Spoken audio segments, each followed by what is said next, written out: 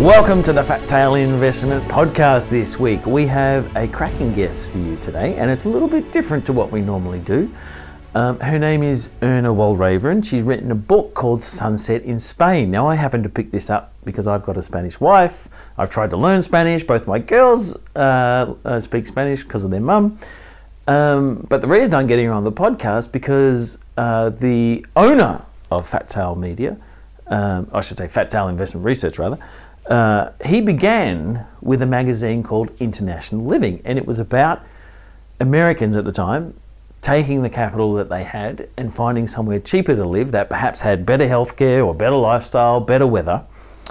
And that struck out for me when I saw Erna's book. So, of course, she has, her and her husband have a house in Sydney, had a lifestyle on the northern shore there, but she had this pull towards Spain because she had lived there and speaks the language. Now, I've spent a bit of time in Spain, beautiful weather, great food, good people, cracking lifestyle. If you've got an income from somewhere else, because the wages aren't so hot in Spain, right? So much lower cost. So I thought it'd be really interesting to get Erna on to hear about how the idea of moving to Spain came about, what she had to do out here in Australia to make it happen, and what they found once they got over there. So it's a really interesting book. I encourage you to pick it up and have it read. It's more like a travel memoir than our usual sort of finance books that we talk about here on the podcast, but she's certainly made a brave decision. She's invested quite a bit of money over there in a new property, and it's really interesting to see her story and what drove her to do it. So if you're intrigued by the idea of international living, maybe stretching your super income or capital growth further, perhaps you can spend some time overseas. It doesn't have to be a permanent move. You could spend, say, the summer in Northern Hemisphere for their summer and then come back for the Aussie summer, or potentially sell up here and do what Erna's done and move to Spain. So if you're interested in that idea, check out her book. But of course, let's talk to her now for her take on living in Spain. I wanted to start this because Fat Tail Investment Research is owned by a guy called Bill Bonner, and he's a big publisher in the US.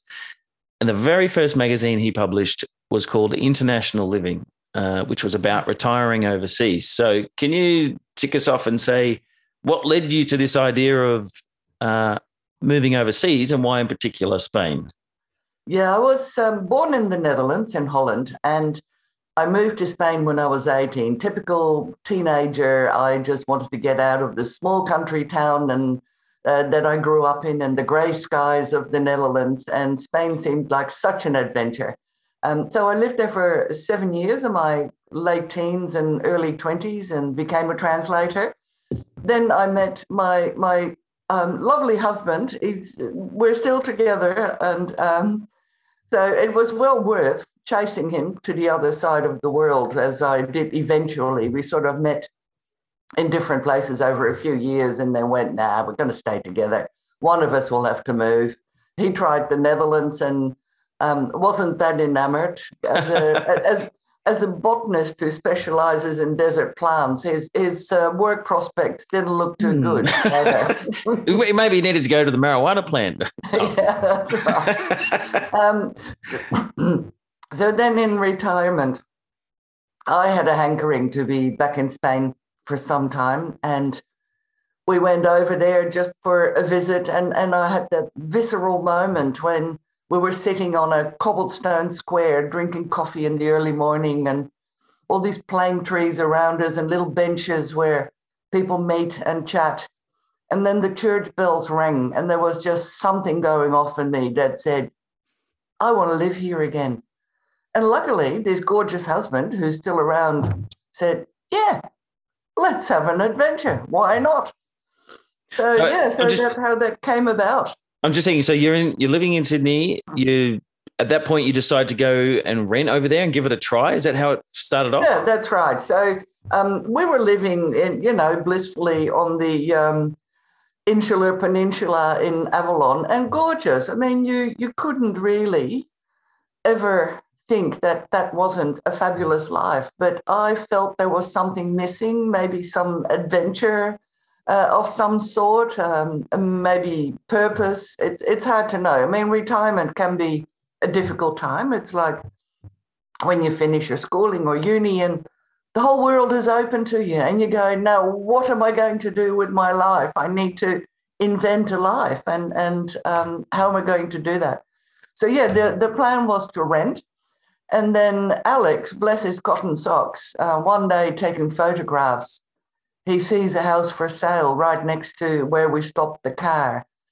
And instantly he became very interested in the sign that said for sale. I mean, there were beautiful white-capped mountains in the distance and little almond orchard right in front of it. So, you know, pink blossom, white mountains, you know, you couldn't do better, really.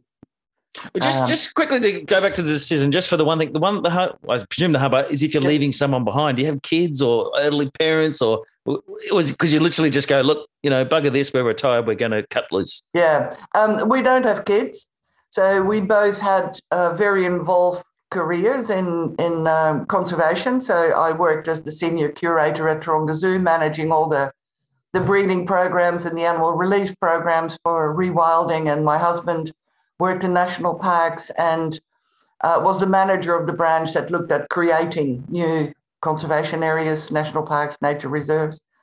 So I think we it was pretty clear we both love nature. And one of the things that we found irritating in Sydney was how long it took to get into the bush. You know, you had to go on highways and there'd be traffic and there'd be traffic jams and all of that. It would take at least an hour and a half, 2 hours to get out of the bush. So we were quite keen to live somewhere in a community where you could go for a walk and there'd be real nature, not asphalt. So yeah, it wasn't a hard decision somehow. I think it is because the decision was made whilst we were there and it all seemed a bit of a hoot. And that house in Sydney would still be there when we came back if we didn't like it. And with you being Dutch, does that mean you have your EU passport? So you sort of cleared that hurdle fairly easily?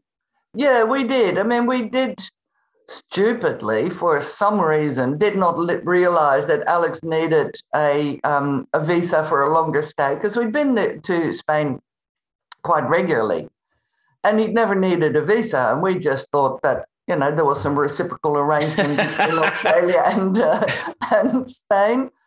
I've got a funny story about that too. So we had to sort of scramble and go to the police for foreigners and, you know, get special permits to be allowed to stay a little longer than the 3 months that he was allocated, but with as a tourist, and the passport, tourist visa. One thing I wanted to talk about is, as I alluded to, my partner is Spanish and she's from Castilla y Leon. Now, when people think of Spain, they think of, you know, maybe the south of Spain, Granada or Ibiza, the islands, Barcelona, Madrid, mainly the Mediterranean. I think that beachy kind of lifestyle. Yeah. You're in the heart of Spain where you don't get many tourists. There's not a lot of English spoken. It gets quite cold in the winter there. It's not the Spain that we have in our minds, or most people have in their minds. What drew you to that area? For me, it was the real Spain because I lived in Spain in the 1970s. If I go back to where I lived then, it is so developed. I could be, you know, in an English resort, really, of some sort. When you go to places like Benidorm, you know, you go from the Irish pub to the German beer hall, and it doesn't feel like the real Spain that I'm nostalgic for. So in the center of Spain, that Castilla y Leon, for one, the most beautiful Spanish is spoken there. Yep. There are no tourists, so it's real. There's, you know, Spanish tourism to the area a little bit. The food's great. The people are really excited to meet people from the other side of the world in particular. And I don't know, it just felt like the real Spain that I remembered from the 1970s. Yeah, so that was where I wanted to relive that time in Spain, in that particular region, because it is so beautiful. Absolutely. I've spent a lot of time in that area. Yeah. It's one thing, I guess, to go over there when you've still got your house in Australia. I feel like that would feel like security in a sense that you go, oh, we can always go back. But you did take the step to sell your house in Australia. Is that correct? Eventually we did, yeah. So after we bought the house in Spain, and house is probably a slight overstatement. It was a ruin. I've seen the picture.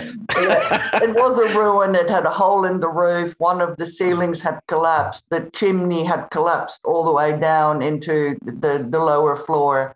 No one had lived in it for 11 years. But I think we were so emboldened by having taken this step to buy a house in Spain that when we came back, we went, well, what we were looking for, a small village, small town, community, because COVID hit, we had to stay here for some time. You know, last time we came back, all the borders had closed. So we said, well, let's do the same thing. So within weeks, our house in Sydney was on the market, and we bought a lovely 1920s wooden cottage on the mid-north coast in a small village on a big river. And I'm from a town with a big river in the Netherlands. That all felt very nice, and there are black and white cows, and that too felt very welcoming, I thought. I can hear the cows moo when I'm in bed sometimes, so that's pretty good. So I think we were just emboldened. I think our friends and family were a little worried about us. We were making a lot of decisions in a quick time. But I think we are lucky bastards. We have an income. We have a house over our head here. We have a house over our head there. We have the luxury of reinventing ourselves. It's we're not. So is the plan going to be spend like the summer in Spain or summer in spring and then come back to Australia for the Aussie summer, roughly? We want to experience all the different seasons. So one of the things I miss about Europe is that the seasons, the joy of spring, the beauty and the blistery winds of autumn and the colour of the leaves. And so I'm very keen to spend a couple of months in all the different seasons and just vary that year by year. Whatever else is on, really. I've got to say, I'm in that Castilla Leon, and I presume it's part of the same. When you say it's an old house, probably for anyone listening in Australia, they wouldn't grasp, I don't want to be rude about your house, but how run down some of those houses are. Like, they're amazingly, like when you look at how much work you guys need to do, or at least pay someone to do, do you sometimes go, well, we could have made it a bit easier by buying something a little bit more new? Yeah, but we're all so charmed by the romance of an old house. I mean, the house was, there's a plaque above the door that says 1766. Wow. And then Captain Cook hadn't made it to Australia yet. And then behind there is a barn, which the locals have told me, and we sort of looked a bit at the construction, was probably built 200 years before that. So we got this humongous barn behind us. It's attached to the house. There's a door. The cows and the pigs used to run through the kitchen to get into the barn. There's still an opportunity for a Kevin McLeod barn conversion one day.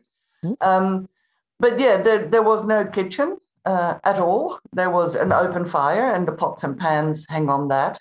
There were parts of the house were still river stones, pebbles that had been put into the mud. The bathroom had been put in the 1960s somewhere when sewage came to town. And because it's a really old house, there weren't many opportunities of where to put it because the house, it's next to a river, but it's below the road. And as we all know, that stuff doesn't travel uphill. So in order to get level with the road, they built this tiny little bathroom with a sitting bath that you sit in, about a metre above the floor level in the house. So they must have been really short. Because I certainly couldn't. Well, most Spanish are, aren't they? Yeah. You couldn't stand up in the shower. And to brush my teeth, I'd sort of have to come in on bended knees and, bend my head down. That one, it was sort of functional. And when we first moved in, it was great because we had a toilet and we had somewhere, it was middle of summer when we first arrived there. Hot. It was hot. Being able to use the shower in that sitting bath, they're really funny things. They're about the size of, a small coffee table, and it's got these levels in it where you sit and then a shower you can sort of use around. But yeah, it was very primitive, primitive. You say in the book, I should give it a look. There it is. That you bought the house, you committed to the idea, you just got the builder in, and then COVID hit. Like when you were sitting here in Australia, did you just go, "Oh my God, like how is this possible?" Yeah, I think everyone sort of, has COVID stories. We weren't nearly as bad off as most people. We were relatively safe where we were, and that house had been there at least since 1766, so we knew that it wasn't going to get much worse. And one of the first things Paco, the builder, did was he fixed the roof, and he promised to do that when we left. I mean, that was another interesting story too. I mean, we're not young and naive, but obviously old and naive, because we just walked around with him. And he hand wrote on a piece of paper what it was that we were asking, and then he put a figure next to it, what he thought it was going to cost. And we had a handshake. We had no contract. And it turned out absolutely fabulous. I mean, once again, that's a difference between being in those tourist areas where there are many dodgy builders ready to rip off the foreigners. These people were so honourable. They've lived in those villages for generations. They're not going to ruin their reputation for 10,000 euros. Yeah, absolutely. I'm just thinking of your husband. I know that you're a translator and you're fluent in Spanish.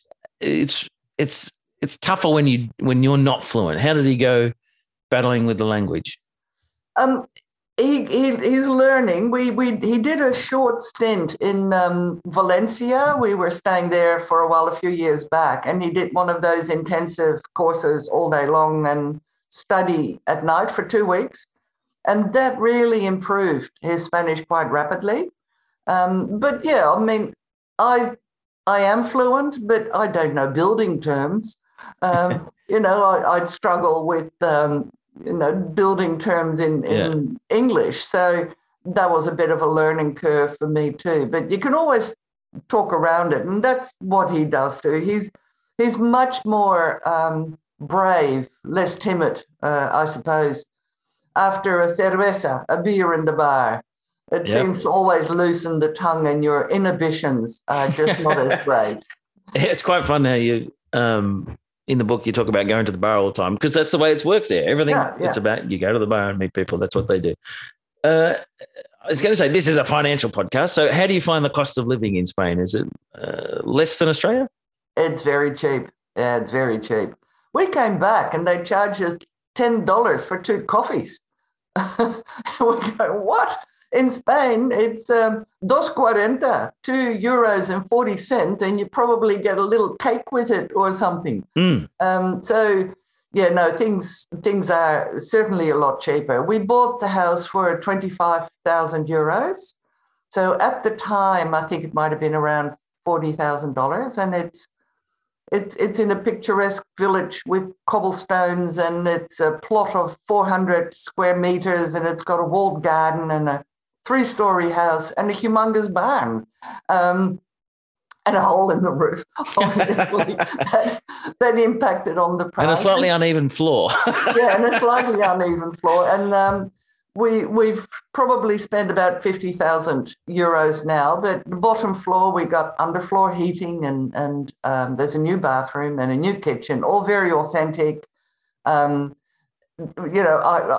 think we've done the age of the house justice. We've got mod cons, but it still looks like an old farmhouse.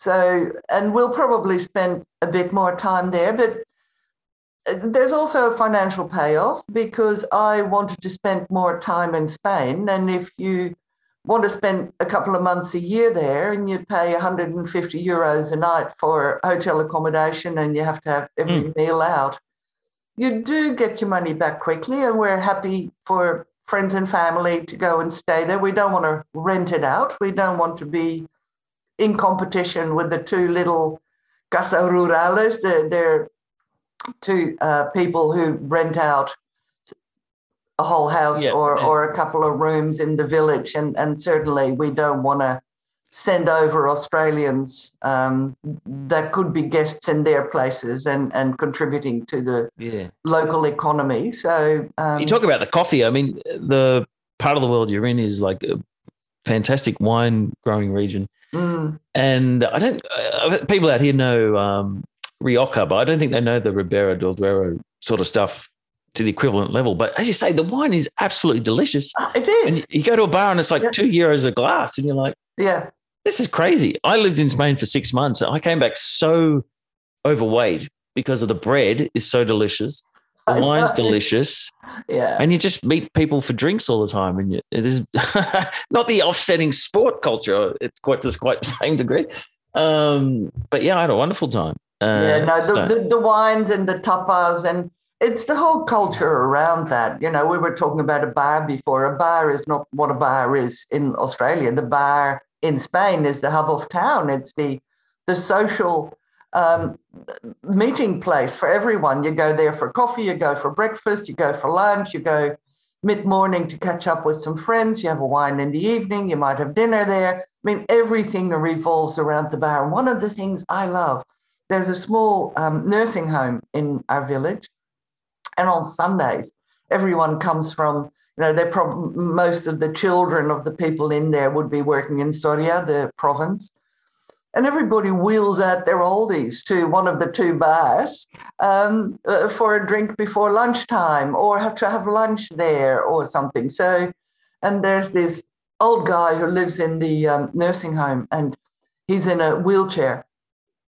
I'm not sure why he's got it, because with his hands on the resting handles, not on the wheels, he sort of steps himself using his legs while sitting in the wheelchair to the bar every morning. So it's for young and old. I love seeing, you know, 3 or 4 women in their late 70s or 80s coming together in the late afternoon for a glass of wine. I mean, you don't see many octogenarians going to the bar in Australia, do you? No, I think they look after their old a bit better over there. Because of those communities, they sort of stick together like that in that way. When you go, so you come back to Australia, and then you go back. Do you slip back into their timetable, because it is different over there? They'll have dinner at 10 o'clock at night. Do you like stay on the Australian timetable, or do you slowly sort of your body gets back into the rhythm? Yeah, we certainly try to be on the Spanish timetable as soon as possible. Dinner at 10, still find it hard. The last time we were there, some of the neighbours were there for the Easter weekend. And they said, let's all go meet you at the bar before dinner tonight. And we said, yeah, good. What time? 8:30? And then at 10 o'clock, they said, would you like to come to our place? We're probably going to put some potatoes on the barbie or something. I mean, that would have taken, from 10 to 11:30 before those potatoes were edible in any way. So we'd actually snuck in a little bit to eat before we met them at the bar at 8:30. But we certainly don't tell people. We pretend we're fine with it. But we're morning people. Like the birds will wake me up at first light and I'll be up. So it's pretty hard to also do the night owl thing. I remember last time I went to Spain, we were in Ibiza to visit Isabel's sister, and we had with some people, and the booking was made at midnight. Yeah, that's right. That was dinner at the restaurant. Yeah, that was dinner. Yeah. And look, I don't know how they do it, because nobody really sleeps in the siesta. I mean, that's all a myth. People have a big meal. If you're working and caught away from home, you go to a bar and you have a 3-course meal with a bottle of wine, and then you go back to work at 4 o'clock or 5 o'clock or whatever your business does. Yeah, so nobody really sleeps the siesta. I think they all get up much later than we do, and perhaps we need to close the big wooden blinds. I mean, that's probably why they're there.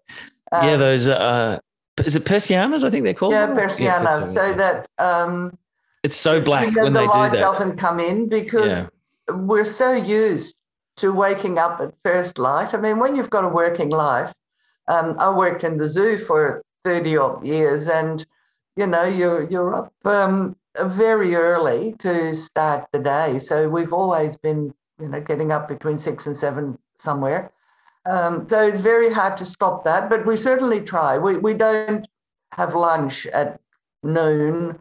We don't have dinner at 6, but we might try to have a lunch at 2:30, somewhere between 2 and 3 o'clock. And if we can if it's just the two of us, we'll probably have dinner at about 8. But if we go out, then, that's how it is. That's the timetable over there.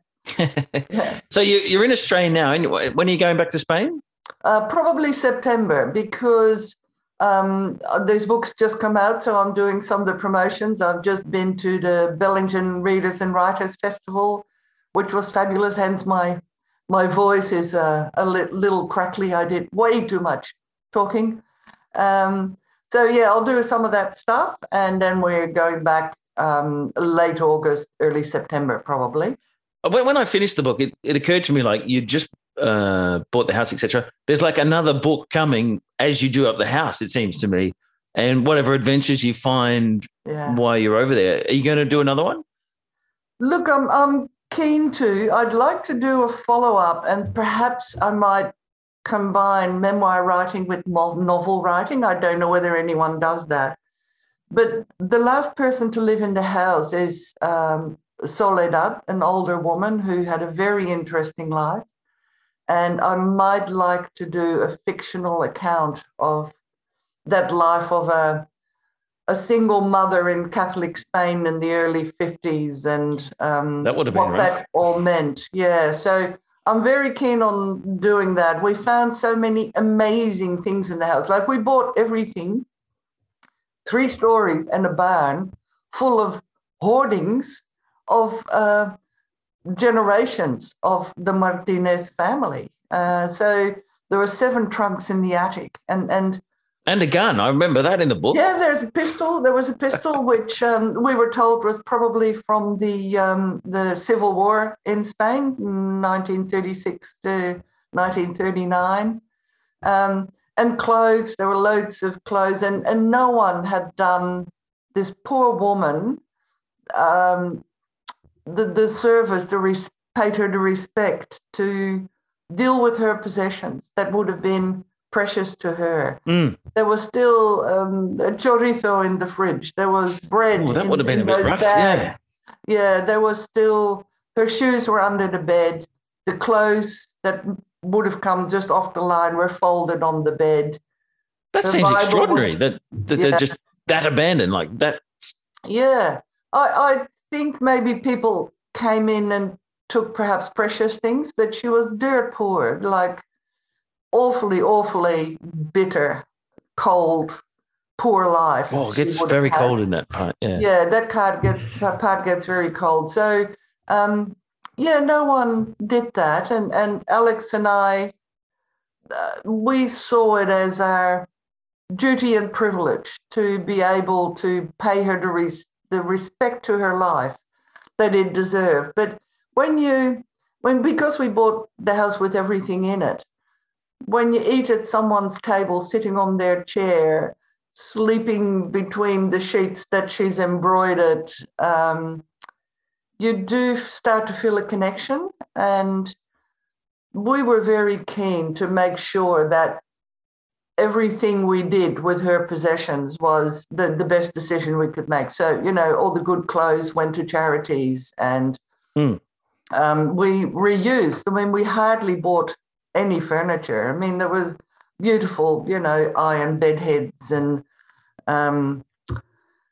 oak furniture, and it's just delightful to be able to clean it up. I mean, there's a bit of woodworm we need to attack in some of it, and but we needed to buy very little. But it's just been sad to be I feel impacted by her life. I can just imagine you there sitting by the river there, tapping away with the Castilian sun when it's nice and warm again and all that sort of stuff. That sounds pretty good. Yeah, it is pretty good. So far, none of the locals really know that I've written a book. I changed the name of the village just in case they were a little bit upset with my portrayal of the people I chat to in the bar. Yeah. But I think I'm safe because nobody speaks English. There's one woman who has a couple of words of English. She's our neighbour, Carmen, who brought me a chorizo to welcome us to the village, which was just gorgeous. I had a funny moment once when Spain won the World Cup. I thought it was we were over there at the time, I think it was 2010, and I was like, I can write an article about this, and I bashed it out. I sent it to the Age newspaper, and they published it, and I went to bed and didn't think about it. I got up in the morning and I was like, oh, that's cool. They're going to publish it. And I was trying to explain to my Spanish mother-in-law that this was exciting. But at that stage, I couldn't articulate it. She's just looking at me like, I don't know why he's excited, but do you want a coffee? Let me feed you in some way. Yeah, yes, let me feed you something. I don't know what else to do with it. Yeah. Oh, that's great. All right, Erna, it's been an absolute pleasure talking to you, and love the book. I love travel books, and I love Spain too. So I love getting over there and hearing it. And incredible that you're in that part of Spain because most people don't go there and they don't hear about it. So super cool. I'll be thrilled to see you do a sequel for the story of the house.